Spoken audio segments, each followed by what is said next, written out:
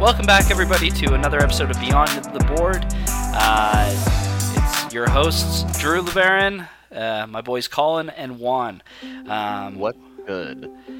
How are you boys doing this week? I'm going to try it again. How are we doing? Dude, feeling good. We're bouncing back from last week. It was rough last week, but we're here. We're alive. We're vibing. Good. Glad to hear it. Juan? I shaved my head. Yeah! Short hair. Short hair era. I'll let you determine whatever answer that means. Yeah, short hair Juan has entered the podcast, ladies and gentlemen. Let's and just to like frame of reference, go. it was beyond his. It was chin level, wasn't it? Like it was. It was past my shoulders. I like the beyond throw in there. Nice. Yeah, beyond. Yeah, beyond the hair. Beyond the barbershop featuring Juan. Oh my god, that would actually be a dope podcast. Don't get me any ideas. You might lose another host. Damn. Okay. Patent pending. It's trademarked by me, so you have to have my permission. So I can't use it? No. Damn. Okay. It has to be an absurd amount of money. It was a big freaking week, fellas. Not only was it Star Wars Day, May the 4th. Hell yeah. It was Cinco de Mayo and Mother's Day. What a and wild... Multiverse of Madness came out. Yeah, what a wild freaking week, guys. We made it. We made it through a wild, eventful week. Also, promising no spoilers, have you guys seen Multiverse yet? No, I have not. I saw it opening night. Oh my god. All I would say, Drew, have you ever seen anything by Sam Raimi? I was gonna say, dude. Evil Dead. I don't know. Tell me some common ones, so I don't have to. Have you never seen pound Evil my Dead? Keyboard. No, you're gonna make me sound like such a sheltered nerd, dude. Dude, No, it's fine. literally, No, it's like if Evil Dead and the original Spider-Man trilogy had a baby and we put Doctor Strange in there. Oh, so okay. I'm not gonna lie to you. When you started talking about this, I had no clue what you're talking about. This is the new Doctor Strange movie. Yeah. Oh, I'm with you now. Okay, cool. That looks dope. Yeah, I'm gonna go see that sometime. The chat. Short-haired Juan and Drew have finally entered chat. Oh man. Well, maybe I should just cut all this out and restart. Welcome back. No. I'm just kidding. Drew, be mad. Comedy gold, and you don't lose that. Oh man. So it was good then, though. I need to go see it. Yeah, it was good. All I'm saying is before you'll like it more if you like Evil Dead. Okay. If you have an appreciation for like his films, because it'll make more sense. Good. Question. Very good. So I'll be real. I kind of fell off the MCU after, Endgame. No, this last Spider-Man movie. I forget what it's called. Far From Home. So, does that even count as falling off from the MCU? Because literally the only other thing that's come out is Doctor Strange. Let me rephrase that. I haven't seen any of the TV shows that they've done. Oh, that's fine. Yeah, So TV shows don't really. I mean, WandaVision kinda. That's what I was gonna say. They don't really reference it. Okay. They don't really reference That's so far the only TV show that's ever been required watching.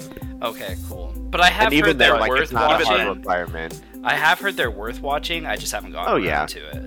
I think the Loki one looks good. I've seen one episode of that, and it was hilarious. I guess Loki is also technically required watching. We just don't know in what context just yet. Okay. Yeah, cool. it kind of ties in with everything that's going on, but we don't know so far. Yeah, the two that are definitely going to set it up would be WandaVision technically leads right into Multiverse of Madness, and then Loki leads into we don't know yet, but it's going to have some very big ramifications. Cool. And this is going to be without spoiling anything. This is going to be a shameless segue into Druid. Yeah, I was going to say this is a shameless segue into Druid, but did you hear that they literally might make a tearaway show for Alligator Loki? I don't even know what that means.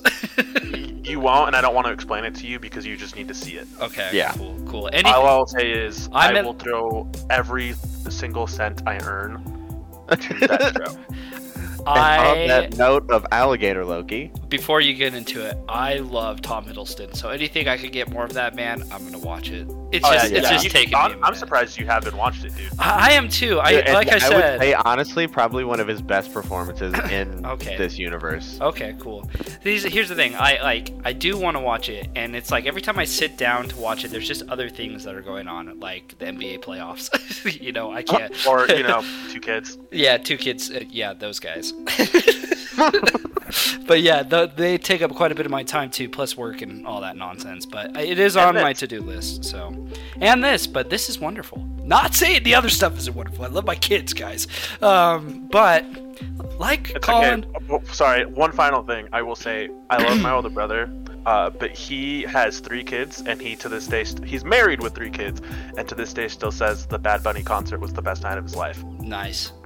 So, and with that, I'll let you take it away. Thank you. We'll move from right there. You said Bunny. Yeah, you said Bunny. True. So we are talking about Druid, if you haven't guessed it with the subtle comments we've been throwing around here. Or if you're a fan of D&D and been following along in the book, it's the next alphabetical character, so way to go. Congratulations, guys. You picked up. We're not that smart. You picked it right freaking up. And Druids are cool, I guess. They can turn into animals. I think elementals. That's about my extent of the knowledge. Straight up shit on Druids right into it. Here's my thing. Here's my thing. Before getting into this, I have to say, this is my least desired class to play. Really? Yeah, I don't really understand the hype of it, and I get, if you like animals, sure, cool. And, I like animals. Were you never a zoo nerd? Well, I was a zoo nerd in the fact of Zoo Tycoon on the computer back in 2003. Yeah, no, not the same, man. If you didn't have those weird ass books that had the commercials, every animal had its own book. See, I think I did. Anyone know what I'm talking about? It's ringing subtle bells. But I don't know, I just don't get the hype behind Druids. And I get they're strong. Trust me, I do. Especially after reading this. The whole circle the moon bullshit, it going up to full health bar, and getting all this stats of mad ass wild animals. Druids are broken.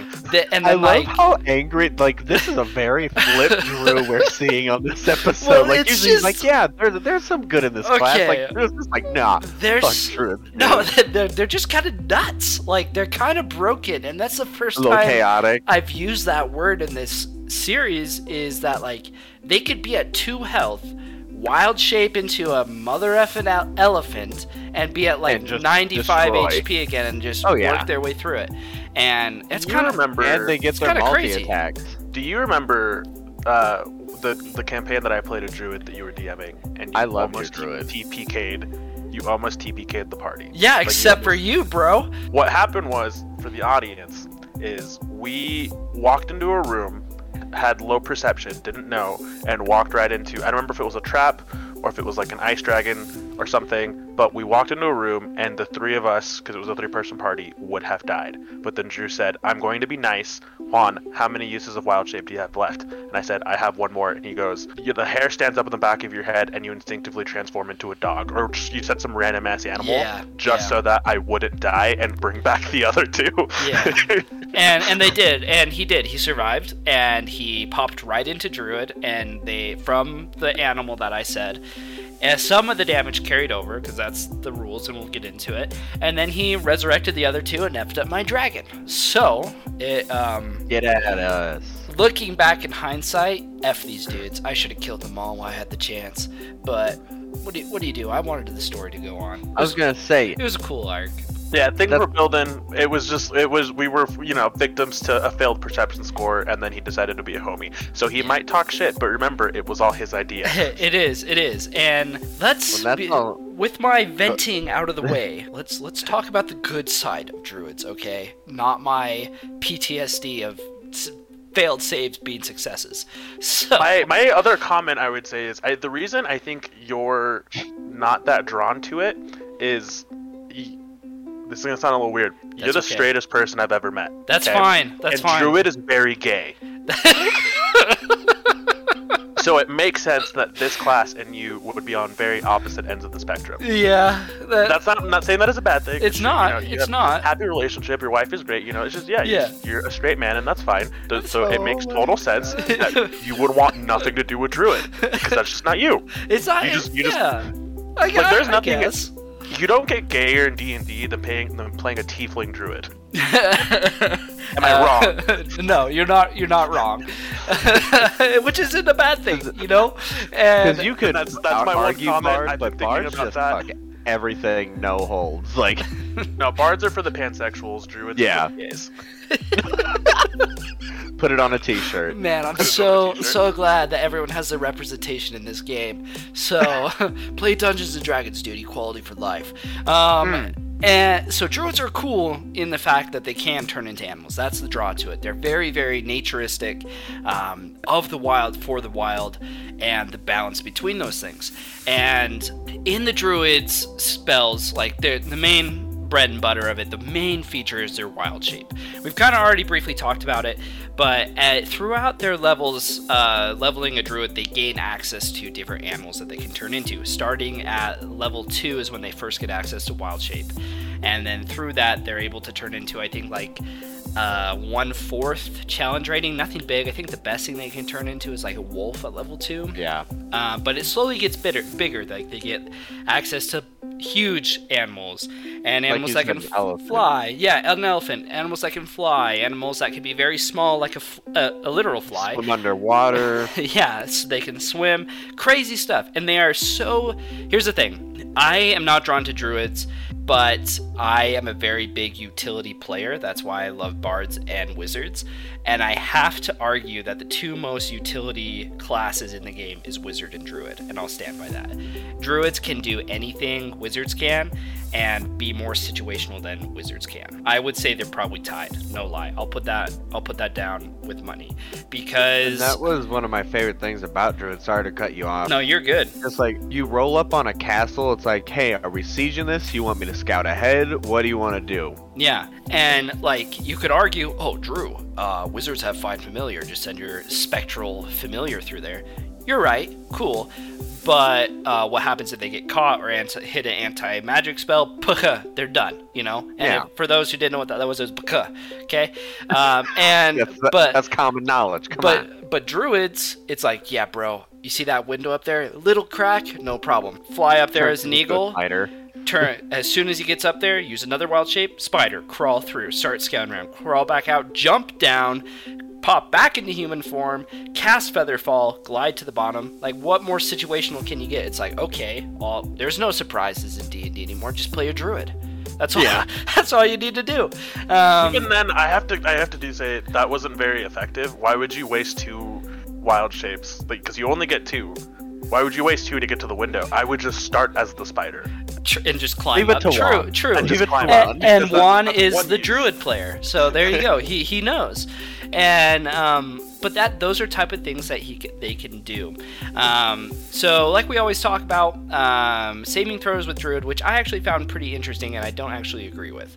And maybe you guys could shed some light on it, why their proficiencies are these.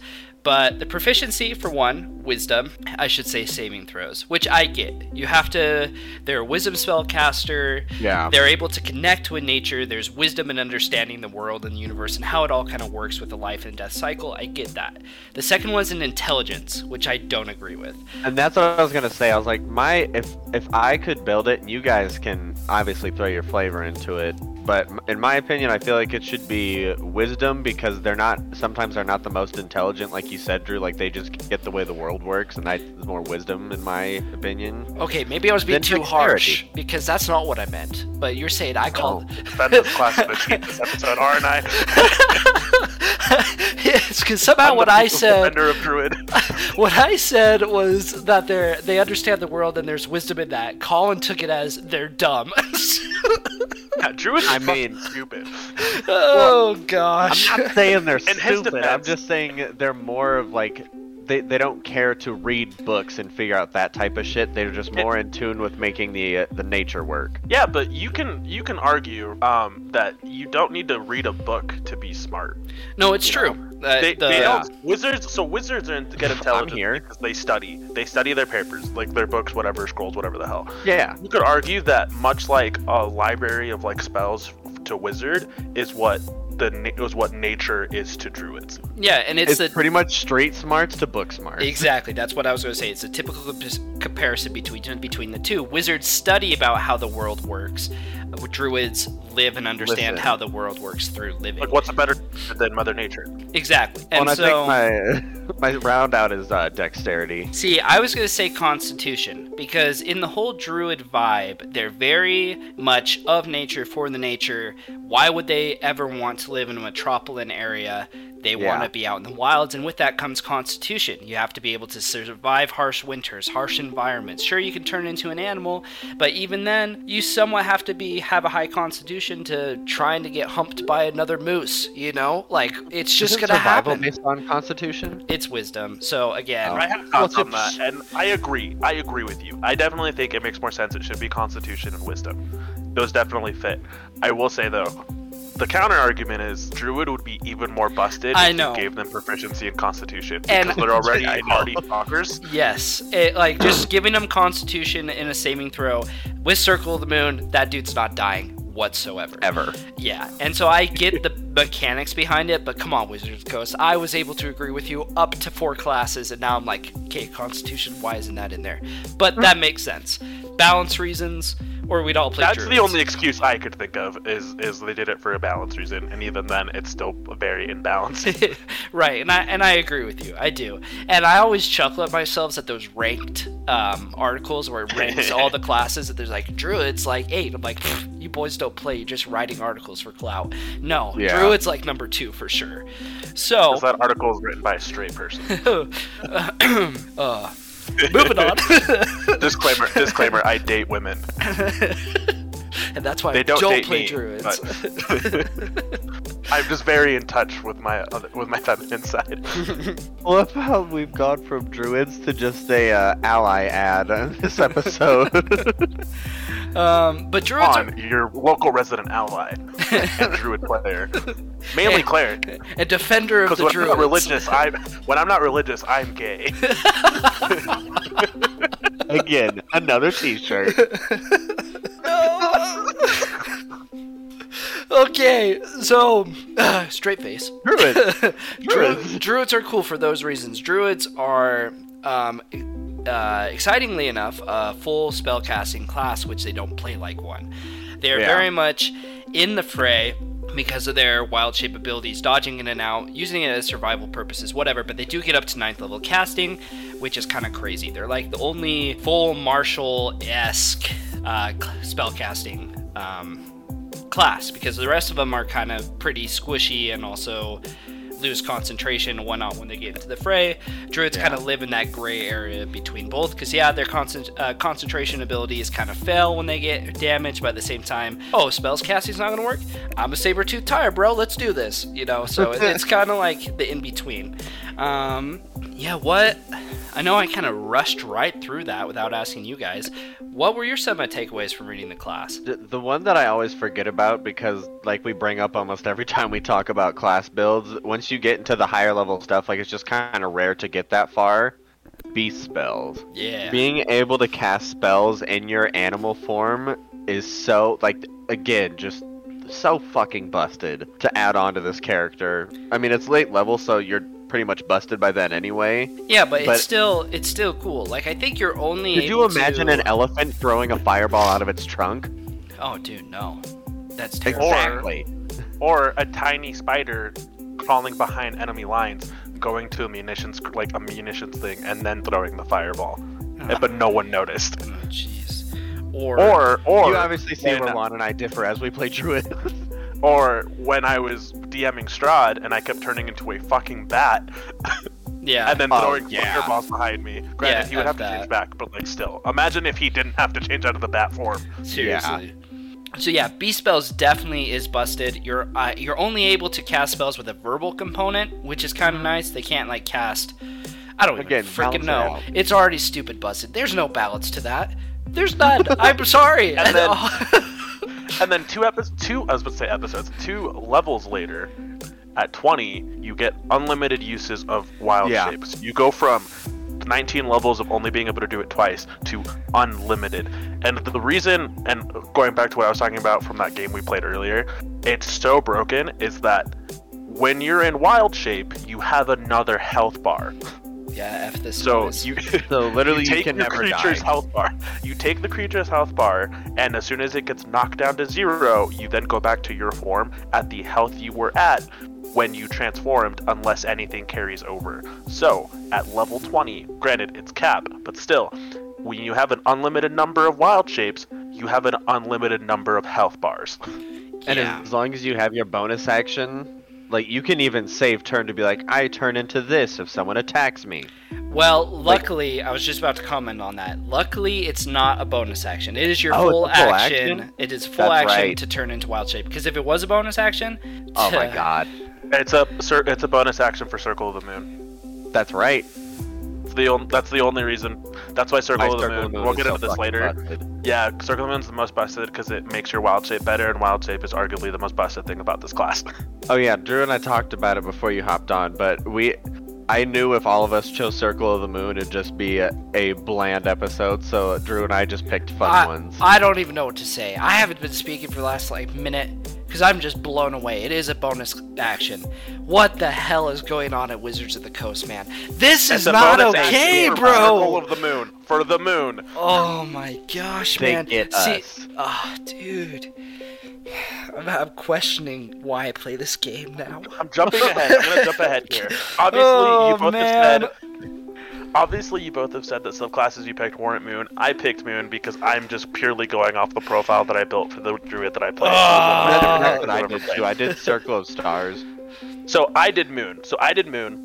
Because my character's name was we'll get into it later. But I played this character, did Circle of the Moon. Fuck! I just lost my train of thought. That's okay. I'm completely blank slated over here because it's a mother effing bonus action, bro. Drew's just I'm heated, man.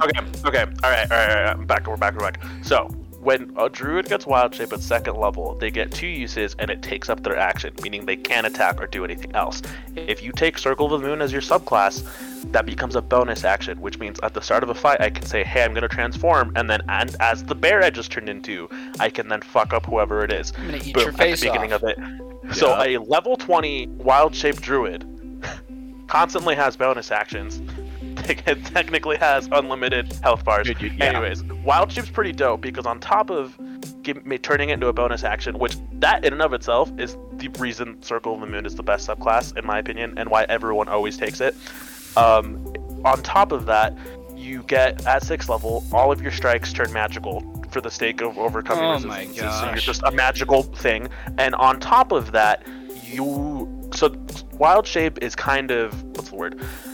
They tier it out so it's not completely broken. So at level 2, when you first get it, you can't turn into things that fly, and you can't turn into fish or things that swim.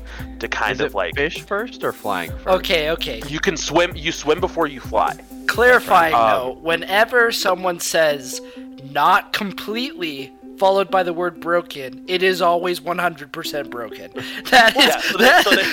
That is just facts. So they tried to make it somewhat balanced. Emphasis on the word try, right? So 3 underscores. So your level determines the challenge rating, or how tough or how good the thing is that you can turn into. Wild Shape makes that better. So a regular non-wild shape Druid can only turn, a level 3 Druid can only turn into things that are 1/4 challenge rating, which is the equivalent of a house dog, a house pet. Yeah. A wild shape level 3 Druid can turn into it's challenge rating 1 just off the bat. So they can turn into a direwolf and bears just off the bat. They can turn into I actually don't think they can swim and fly quicker. I think that still stayed the same. Yeah. But the challenge rating goes up, so you're right off the bat already turning into better shapes than any other of the subclasses. And that's the whole spiel. That's why I picked Circle of the Moon. It was the character that I played. This was amazing. It was broken. Yeah. Let's just freaking go to the subclasses. I'm done talking about the main class of cleric. Let's go back to cleric, man. Okay, druids. So going along, I've never played druids. I've said, it is on my to-do list. I actually wrote a character out a year ago. I have this character book binder where whenever I get a new idea, I just write in it. It's got 40 characters in it that I'll never play. One that just has a library of characters. Yeah, it's just a creative outlet. Now I have the podcast, I don't write in it as much. But the one that have 30 characters on standby. Right. Just if one dies, here, let me roll the D100 and hope it lands on one of the characters I wrote out. Anyways, the circle I picked was Circle of the Shepherd, and I actually think this class is really busted and comparison to the Circle of the Moon, this class is alright. So, the Circle of the Shepherd is interesting because it's all about swarming abilities and the conjuration side of Druids.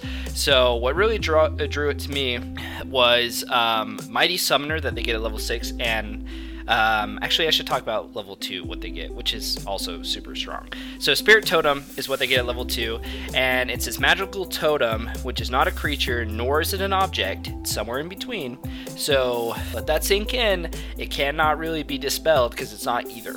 And it can be any 60 feet with a point that you can see. It lasts for a minute, so 6 rounds, and it emanates an aura that you choose. There's bear, hawk, or unicorn, and it gives you a certain amount of abilities. So like if it's bear, they get everyone within the 60-foot aura. This bear gives them temporary hit points, 5 plus their druid level, so 25 at max level. And hawk gives you advantage on attack rolls when you're in this area, and advantage on perception checks, and unicorn gives you advantage on ability checks. Super strong because it affects everyone. There's not a lot of spells that buffs everyone in a vicinity of your person, except for like clerics, paladins, and some bards, but this makes it really strong and gives them a lot of utility. Now the Mighty Summoner part of it, creatures that you summon, they get 2 extra hit points per hit die it has. So it's like if they have like d6 hit die, they get 2 extra hit points, or 6 hit die, they get like 2 more. And it's very strong because if they summon woodland creatures, I think it summons like 4 druids or dryads or whatever, they get a bunch of extra health, making them a bunch of beefy. And it's super annoying for DMs to manage. Bunch of beefy. Yeah, to handle a bunch of extra things in their encounter, and it makes it actually super strong because they all follow right after your druid takes your turn. So your druid casts a spell, go in, transform, whatever, do druid shit, and then your summons also follow up. And then the summons comes in and does their stuff too. And it just gets bigger and bigger and bigger as they go through it. They get faithful summons, which is unreal. I've never heard of any ability like this. So when you die, if you are reduced to 0 hit points or are incapacitated against your will, this is at 14th level, you gain the ability to gain the benefits of Conjure Animals as if it were cast at 9th level spell slot. It summons 4 beasts of your choice that have challenge rating 2 or lower. The conjured beasts appear within 20 feet of you. If they receive no commands from you, they protect you and harm and attack your foes. The spell lasts for 1 hour, requiring no concentration, or until you dismiss it as an action. So, even if you kill the druid, finally, and they are Circle of the Shepherd, it doesn't matter. There are 4 challenge rating 2 crocodiles surrounding you now, and they are going to beat the crap out of you because they're unconscious. Concentration doesn't matter anymore. They're still going to attack. That's crazy. And they get mighty summoner on top of that, so their attacks are magical, and they get 2 extra hit points, making them incredibly beefy. Plus, yeah, whatever the rest of the druid crap they got going on around them too. So that's what I got. Circle the Shepherd. I don't like that I'm rounding it out. Your guys was cool as shit. Well, finish it off, bro. Alright, I'll get into it. I won't shy down. I went with Circle of Stars, like I said, and I just thought it was kind of cool to play because in my head, when I play a druid, like I kind of like to be the more scholarly, like do the studying of like botanist, horticulturist, like being a little more academic about it. And you get a map, like that's the essence of your druid power. And if that map disappears, you have to do a hour-long ritual to summon it back. And there's like a bunch of different forms, but that doesn't really matter. You just kind of roll a d6 like it's your background traits. Cool. But you get Guiding Bolt cantrip at the 2nd level, so when you first get it. And you get to use Guiding Bolt as many times equal to your proficiency bonus without being prepared or spending a spell slot. Dang, that's not bad. Like, yeah. And then... There's no bad cleric circles.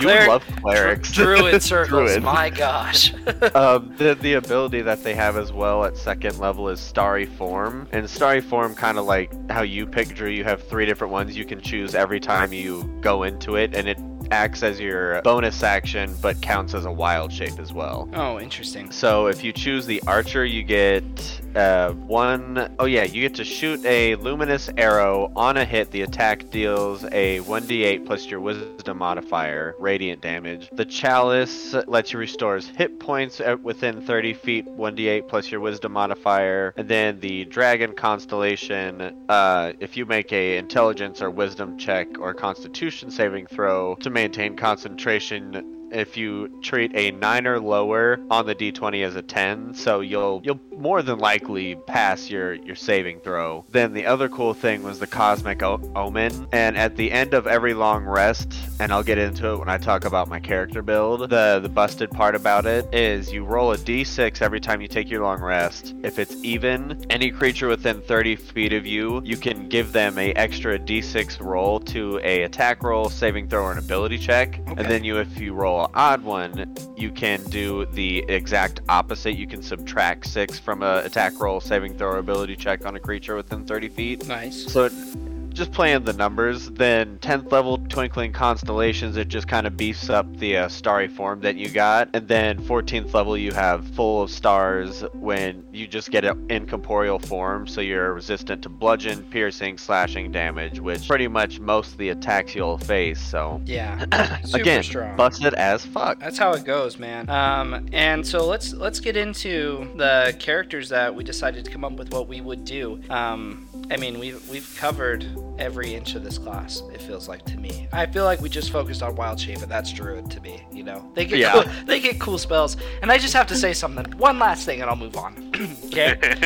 One last thing. I don't know. I can't make any promises. Drew straightened up his tie. I can't see it, but I just felt like you straightened up your tie when you I sat straight up. I was kind of reclining in my chair. I sat straight up. No cap. Okay, so I just read Wild Shape again, and that's a chore in itself. It is the longest thing in the player handbook. It had 6 references to it. It's so complicated. Yep. Anyways, get this. When you transform, this is literally in the book. I'm not making this up, and this is crap. Okay, you can't cast spells and use your ability to speak or take any action requires to hands is limited to the capabilities to be transcend form. Whatever that word is. Makes sense. I get that. Transforming doesn't break your concentration on a spell you've already cast. Yep, you can cast a what is that? spell and then go into an animal form, and then your spell's just still cool. Let me paint a picture. You're in a forest. You're being chased by whatever cool thing your DM just came up with. You drop Entangle or Snare, whatever Druidish you got going on. And then you're like, okay, this is gonna hold them off. Got climb a trees. You transform into a gorilla. You get climbing speed. As the people chasing you are going through this bramble that you've summoned, you can just climb through the trees, go down there, slap them around a bit, climb back out, because you don't get any of this movement impairment stuff, and your concentration stays. What is this? What is this class? Best class ever. I gotta play a druid, man. Just to be untouchable. So needless to say, reading back on last week's subject, like, read over this class before you play it, for sure. I don't understand, man. I don't. But let's get into our classes. And since I've already kind of expressed my heat for it, let me tell you real quick what I came up with that I actually think is pretty cool. So my character that I came up with, her name is Addison Joyweather. Okay, this is something I came up with a year ago or whatever. This is very much on cue, I think, with how typical druids are played. I'm not varying from the norm whatsoever here. She is a wood elf and lives in this small grove and has lived there for many a century. Okay, her and her family tend the herds in this forest. They repair any natural damages done to trees. She's very, very hippie and loves this little grove she's in. And one time she ventures out around her grove, as she's done many a time before, just to like swim in ponds and whatnot, and she sees the most horrifying sight she's ever seen. The neighboring village has grown too big for its own britches and has moved into her territory and started cutting down trees. So she chases them off with, I don't know, some druid crap she's got going on, like some thorn whips going on, entangles, snares, whatever. Doesn't kill any of them. Have you watched Avatar lately? I haven't. Not yet. I was gonna say, I was like, this is... I'll have to say, I actually have never finished it, so... But we could get into that in a minute. You can throw shade all you want at me after this. But she doesn't kill any of them. She just kind of gets them away, and the whole village says there's a crazy witch who's protecting the trees. Don't go there. She ventures into town, first time in a civilized area, and has a discussion with the town saying you can't chop down our trees. And they have a very cordial discussion, and she starts to realize, oh, these people actually need trees. They're not just being mean because they actually need this to survive. They need to build houses and all this stuff. So she sets up a permitting office where they're able to cut down 3 trees within the next amount of time and give the Druids notice so they could cast plant growth and replace those trees in her grove. So she goes, her whole adventuring is that she realizes that the world isn't as she grew up seeing, that it's not just this nature-loving community, that things are actually be damage to the world. So she goes on this environmentalist journey to try to protect the wilds, but along the time she gets kind of lost in it because she's never experienced civilized areas before, and it's full of wonder and new experiences, that she kind of takes it all in and is kind of having this conflict, like, yes, I need to protect the wilds because this is what I know about, and there needs to be some kind of balance between the two, but also I understand civilized people need these resources. Let me find a bridge in between. And that's kind of the story I came up with for her. For someone who doesn't like druids, that was beautiful. That's pretty good. Thank you. I can put away my personal feelings and make a good narrative. Thank you. Juan, since this is your favorite, would you like to cap it off and I'll go next? I mean, it's technically not my favorite, but okay. What is your favorite? Clerics, bro. We just talked about this. Oh, that's it's definitely there's three classes that I am drawn to the most, that I've played the most, and it's cleric, druid, and monk in that order. Actually, I would put monk above druid, but really, those are my 3. Those are the 3 that I've played the most. Most of the other classes I haven't played at all, or like just only like a tiny bit. Most of my characters are one of those 3. Well, shit. Nice. Those are solid classes. Anyways, yeah. So I won't have this much to say again until we get to monk. Well, lucky you, mine's the last one, wizard. That episode, Colin and I won't even be here.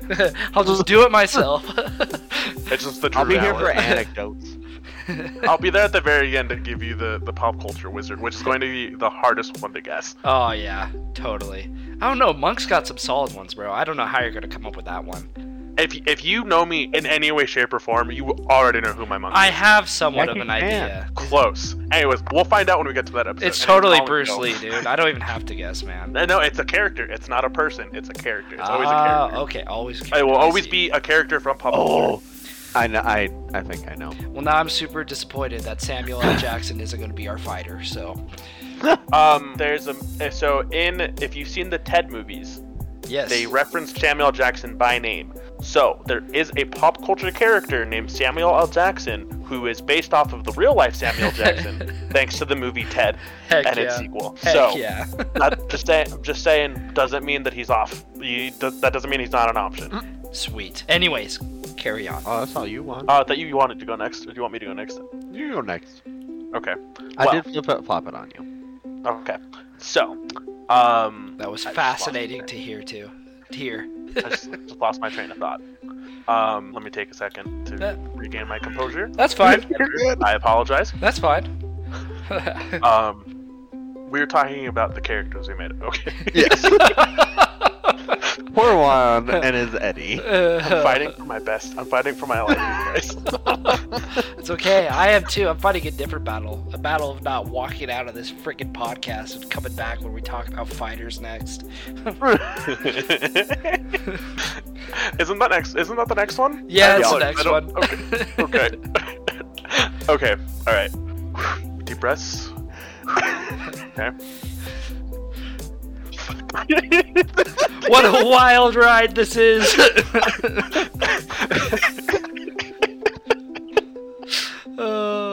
Colin, why don't you go, bro? Do you need a minute, Juan?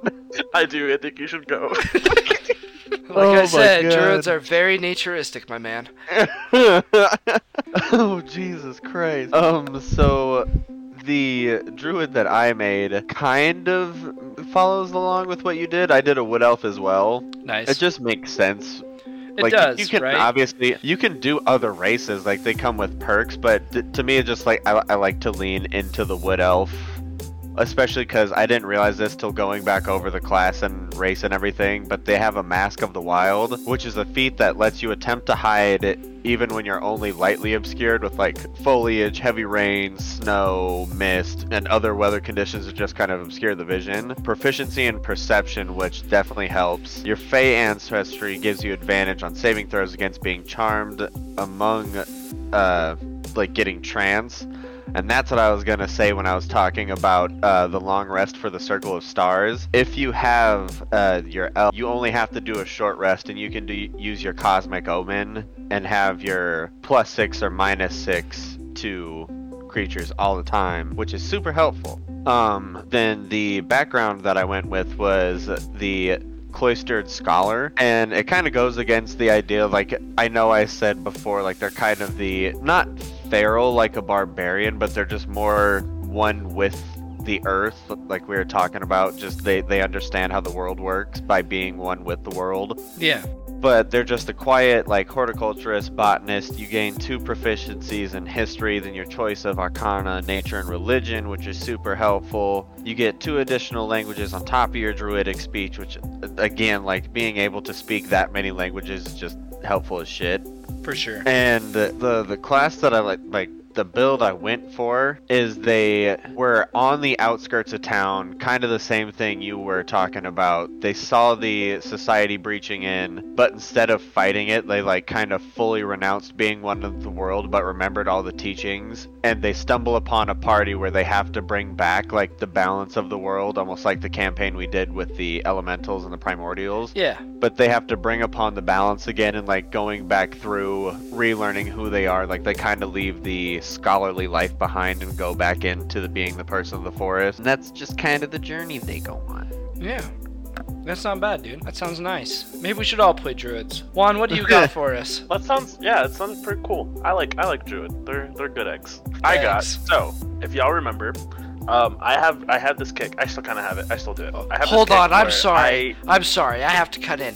If a Druid is wild shape into the morning and is a hen, can she lay eggs to support the party for rations? Where do we stop with this? Do they need to worry about that? Because they can just take Goodberry instead. Oh my gosh. We literally did not go over Druid spells. Oh my gosh. Oh, that's for later episodes. And one of the ones we bought Goodberry. So they could just live. Drew, right now, do me a favor. Google what Goodberry. I know what it can do. Why don't you read it in class? Okay, everyone, listen to my clickety clacks. Literally clickety clacks. My mechanical keyboard. Okay, Goodberry, to just get me all riled up. First level, 1 action, touch, of course.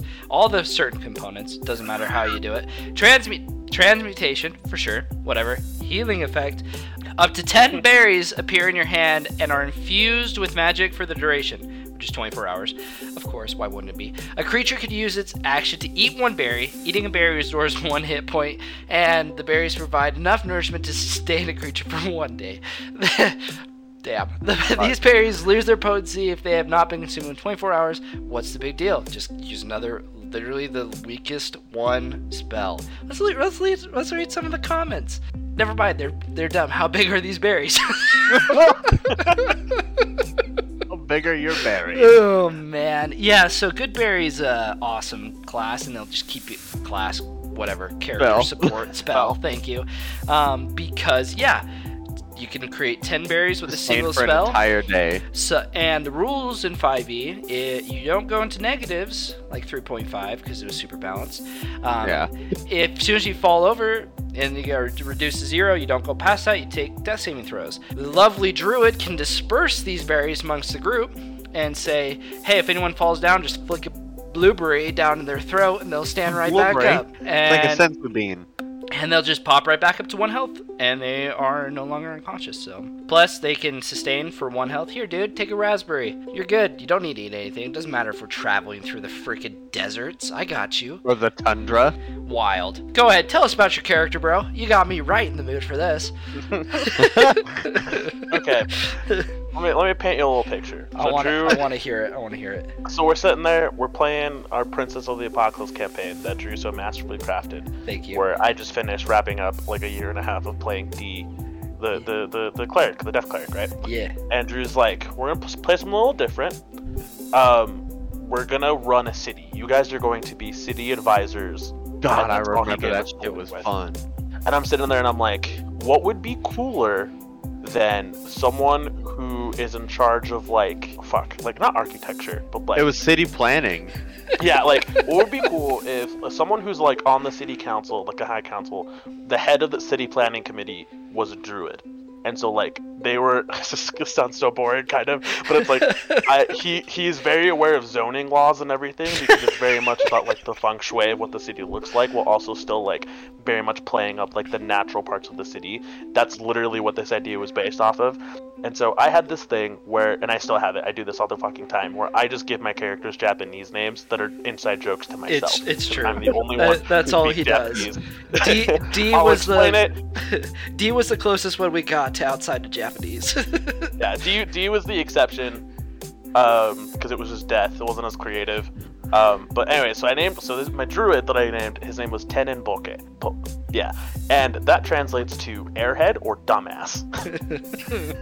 That is the exact translation. But essentially, dude, the poor episode when you got your ass like knocked silly and all you could say was your name.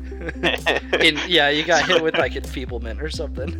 Yeah, and I just kept calling myself dumbass over and over again. So it's not dumbass. So it literally just means like airhead. So it's literally like natural head. Well, hold on. Where's my dictionary? We're gonna pull this up. That's fine. I'm gonna give you the exact translation into English. And while he's doing that, let's just say how fun of a DM I am. I freaking made you guys. Let me just flex. No, I'm not. I'm being sarcastic here. Yeah, you're the city planner, bro. Let's talk about zoning laws. Oh man. Listen, I know we bring it up like every week, but if Dimension 20 can do like a whole 2-season campaign on if John Hughes did a D&D story, we can do city zoning laws. It's our kink. Don't shame. I remember one part of that session where someone came to Tenenboke, Juan's character, and was like, hey, we're kind of having this population problem. We need to build more homes over in this quadrant in the city. He's like, no, we can't do that. It's too close to the farmlands. It'll cause some problems. Fuck up the flow. And they'll be downhill. They'll have mold problems like hell. And he's like, oh, so where should we put them? Nah, we'll stick them outside the walls. Fuck him. I'm just like, the steps he took to get there. The steps he took to get there was just like, yeah, this is totally logical. And I'm like, man, Juan's killing it at a city planning job. Listen, the idea behind it was amazing. The research was non-existent. So. Anyway, so I looked it up. So yeah, so it's Tenenboke. That literally translates to natural airhead or person prone to making silly mistakes. Which actually kind of fit the fact that I named him that. So his whole thing was he came from a faraway land. I don't remember if he was full elf or half elf. Had some elf in there.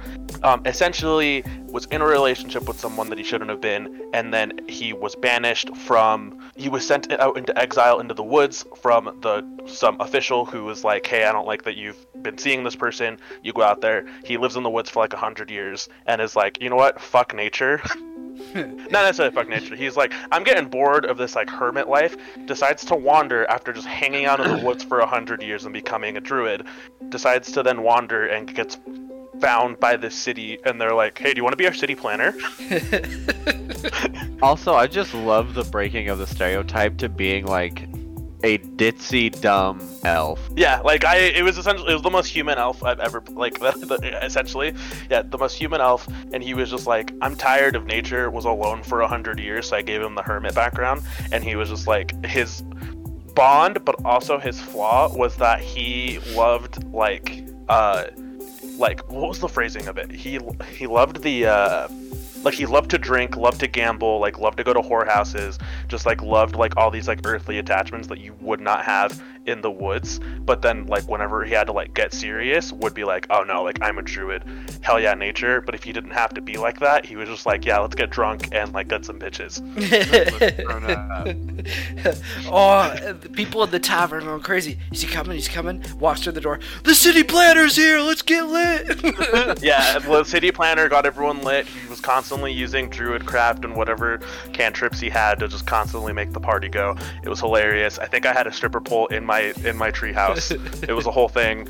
But yeah, that's a whole thing. It was a whole thing. I think at one point one of the villains broke into my house, and I thought it was like a call girl that he had forgotten he had called. And so I was just flirting with Drew the whole time until at one point I even got tied up, and I was just like, I don't remember paying for this. You're like, suddenly I feel like that's I'm in a little danger tight, but I'm into it. Yeah, right. But yeah, so Tenon was a lot of fun. Yeah, he was a hermit, lived in the long story short, lived in the woods for 100 years, decided fuck that, moved into a city, became the city planner to still keep up his druid stuff, and then was just constantly, he was essentially my bard without me playing a bard. Yeah, I like it. I like that description of it. And then I went Circle of the Moon because I was like, it makes sense that, you know, he didn't have any contact with any other human being other than animals, and so I was like, that would make sense that he would be this OP shapeshifter, and really good with like animal shape and stuff, and so that's where Circle of the Moon came in, and that's what he played. Yeah. And I think he spent most of the time as a giant spider. Yeah, I was always switching between direwolf and giant spider. Those are the two he was constantly turning into. Yeah. Don't know why. Giant spiders are just scary. I'm Ron Weasley when it comes to giant spiders, dude. Bro, yes, I hate spiders. They scare me. Well, yeah, that was. I'm not scared of spiders as much as I hate spiders. Sorry, Juan. They're good. Yeah, no, but there's. I mean, you don't have to play it. I mean, you don't have to deal with them anymore. We haven't played him in years. We wrapped him up. But yeah, that was the druid that I made. Yeah, and I might bust him back out. He was fun. Yeah, he was fun. And what was cool about that is I was trying to do is kind of a lot of overhead, but I wanted to tie the two stories together. So like during the Prince of the Apocalypse campaign, we had where D was going on. Once that all kind of wrapped up and they calmed down all the elementals, there was still like this little plot I had set into place where I needed to connect the two groups. So like I had them play this other groups with Ten and Boca, and Colin had a character, and one of our other buddies had a character as well. It wasn't Skrull, but it was one of the S ones. Yeah, it was your fighter or barbarian or something. Anyway, so they actually, the two parties meet up at one point in time, and so like both player has two characters, and it was cool because in the ending of the whole campaign, Juan was like, D is going to take Ten and Bokeh back to his village where he was exiled and help him get his rival out of town, essentially. So his two characters ended the campaign together, solving another problem. And it would be very cool to go in and address that side story. It would be fun. So maybe in the future we could touch on that. But did I make them know each other beforehand? You did. Yes. Yeah, they were both. Yes, I did. They knew each other. Yeah. Yes, that was I think Tenon was the one of the most elaborate backstory I've ever come up with. Yes. Ever. And it was, I tied it in where his rival, I'm pretty sure he castrated him. Yeah. Pretty sure that happened. Pretty sure he was a eunuch. And he was that's left why to you die. Didn't like fuck. Yeah, that's why he just like liked going to shows, but he never had call girls. Yeah, that's what happened. But yeah, so his rifle tortured him, left him to die. And then D showed up and was like, hey, this actually isn't your time. You're destined to go do some greater things. Set him up and was just like, all right, hang out in the woods, and then never came back. Yeah. Because he was busy with he was busy doing, saving the world from the elemental apocalypse. Yeah. And whatnot. And then when they got back together again, I remember D felt bad, and he was like, no, I saved you for a reason. You've now fulfilled that reason. Let me take you back to your old life. And so, yeah, that's where it ended off, was they were going to go kill the rival. The rival who had become this corrupt king is, I think, where I set it up was, he was just very bad, and so Tenon was going to go back, kind of like Lion King, but instead of Timon and Pumbaa, he had the literal horsemen of death. Who could turn into a white dragon, so. Who can turn into a white dragon. Super cool. I just have to commend both of us. Juan and I having to play 4 characters in total, but watching the other person in the party who was just the beat 'em up person, it's just like, what do your 2 characters do? They're like, they just sit in the background and wait for stuff to pop off. Yeah. Well, one of them got married and fucked. That's true. That's true. Yeah. They had a kid. Yeah, they did. And yeah, everyone's got the murder hobo of the group. That was our murder hobo. He sat back, was on his phone, ordered DoorDash, waited for action to happen, came back into it. But we love it nonetheless. So like you said, everyone needs a murder hobo. Sorry to cut you off right. for the second time. No worries. I love to be cut off. That's why I like having druids in my group, because they cut off all my big ideas. Oh my God. Talking about our famous druid, before I pass it over to Jonathan to end us with the coolest part of our show. This guy, the only reason I picked him is because of his name. His name is Pikel Boulder Shoulder. Can't get better than that, honestly. He's a dwarf. He's a druid. He actually had statistics in 2nd edition ruling. He was a level 4 druid, level 9 fighter, so level 13 total. His alignment's neutral. He's reminds me of one of our friends who used to play with us. So Pikel had a dyed green beard with a part in the middle, so it was like white down the center with dark green on either sides. He wore his beard tucked behind his ears and connected to his braid in the back of his head. So everything was like one fluid hairpiece around his whole head. He wore sandals instead of traditional boots for dwarves, and long green robes. This is why I think he's my spirit animal, honestly. So Pikel wore his cooking pot on his helm in times of combat. Just put on a cookie pot. And his weapon of choice was a massive club, which he called Shalala, which is actually the druid enchanted wooden club called the Shalea, but he called the Shalala. And the club was referred to by his brother as his tree. Take that as you will. Pikel had the ability to talk to animals, as all druids do, but he was difficult being understood by sentient races, as he didn't really want to formulate words. He kind of reminds me of a very powerful version of Kevin from The Office. So whenever he'd throw his fist up into the air, he said, ooh, ooh, I. His brother automatically knew, like, let's go do some shit, whatever. But no one else really understood what he meant. And he lived very much like with throwing arms around each other, like showing camaraderie through that instead of a verbal sentence. He shows up in the Drizzt series. I don't know when. I'm still in book 2. But he does show up there. Even though he's a very simple guy, he's referred to as a very powerful druid. And he actually meets the god Miliki, something like that. It's a dwarven god, and how could you mess up D&D names? I know, and like he's the god himself, like, said he had a very profound understanding of the universe, even more so than some wizards who studied the whole universe connection their whole lives, and understood how everything kind of worked in the world.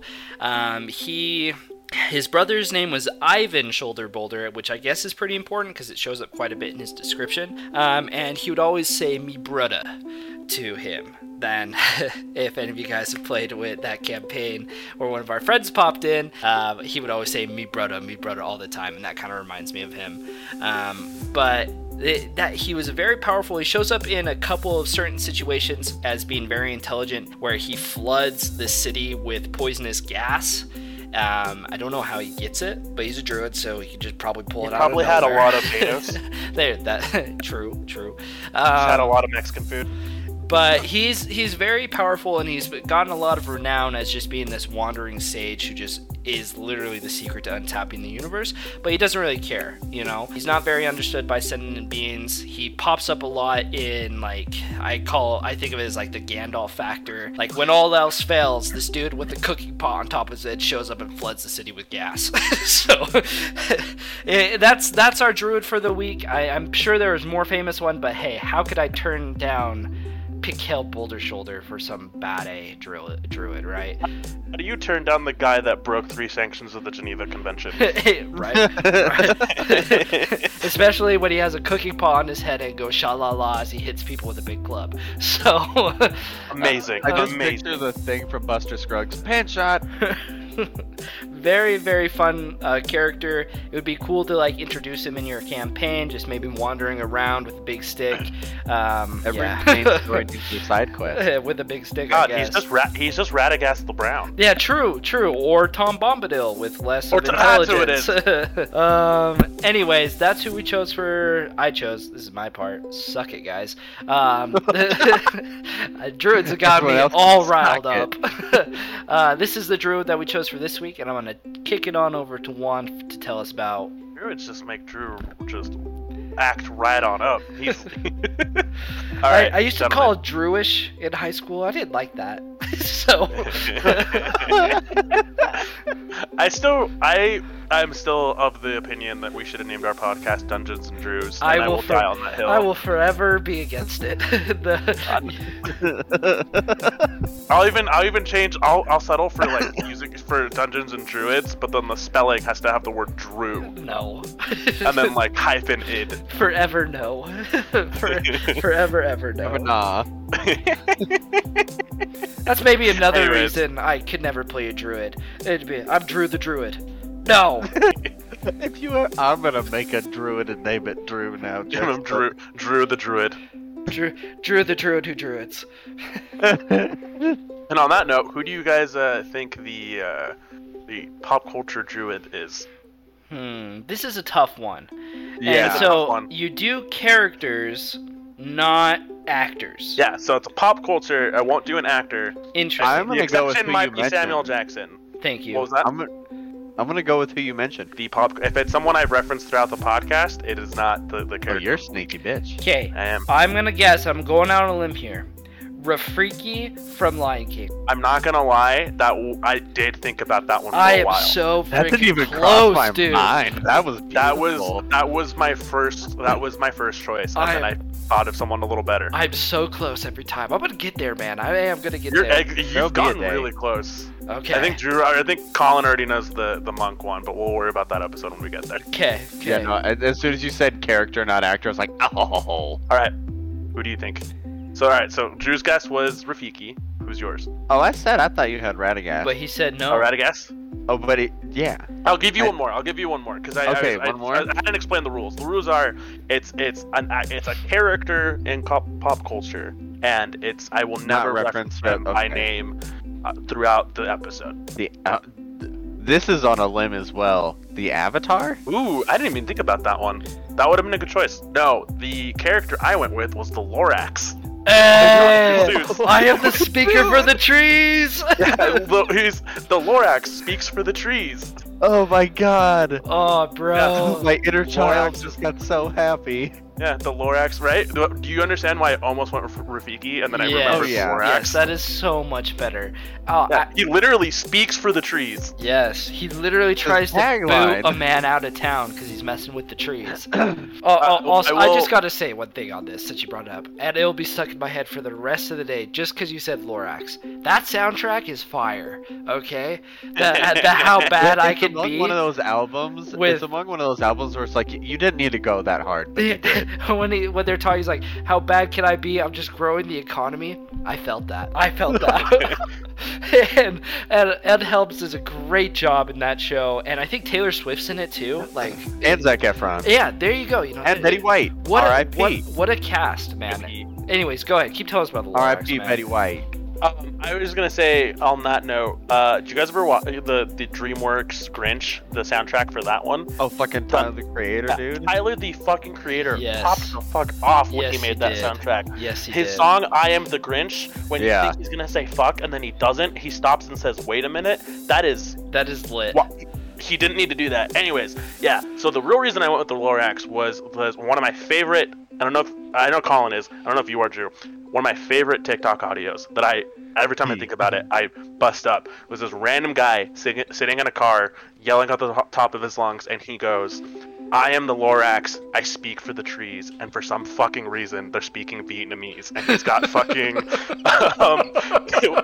what song is it that they play? It's a Creedence Clearwater Revival song that's playing in the background. Oh gosh. That's the one about Nam. Someone said that to me when you find out. I'm not on TikTok because I'm an old man, but yeah. It's really funny. Fortunate Son. Yeah, it's Fortunate Son's playing in the background, and he's just like, "I am the Lorax, and I speak for the trees," and for some fucking reason, they're speaking Vietnamese.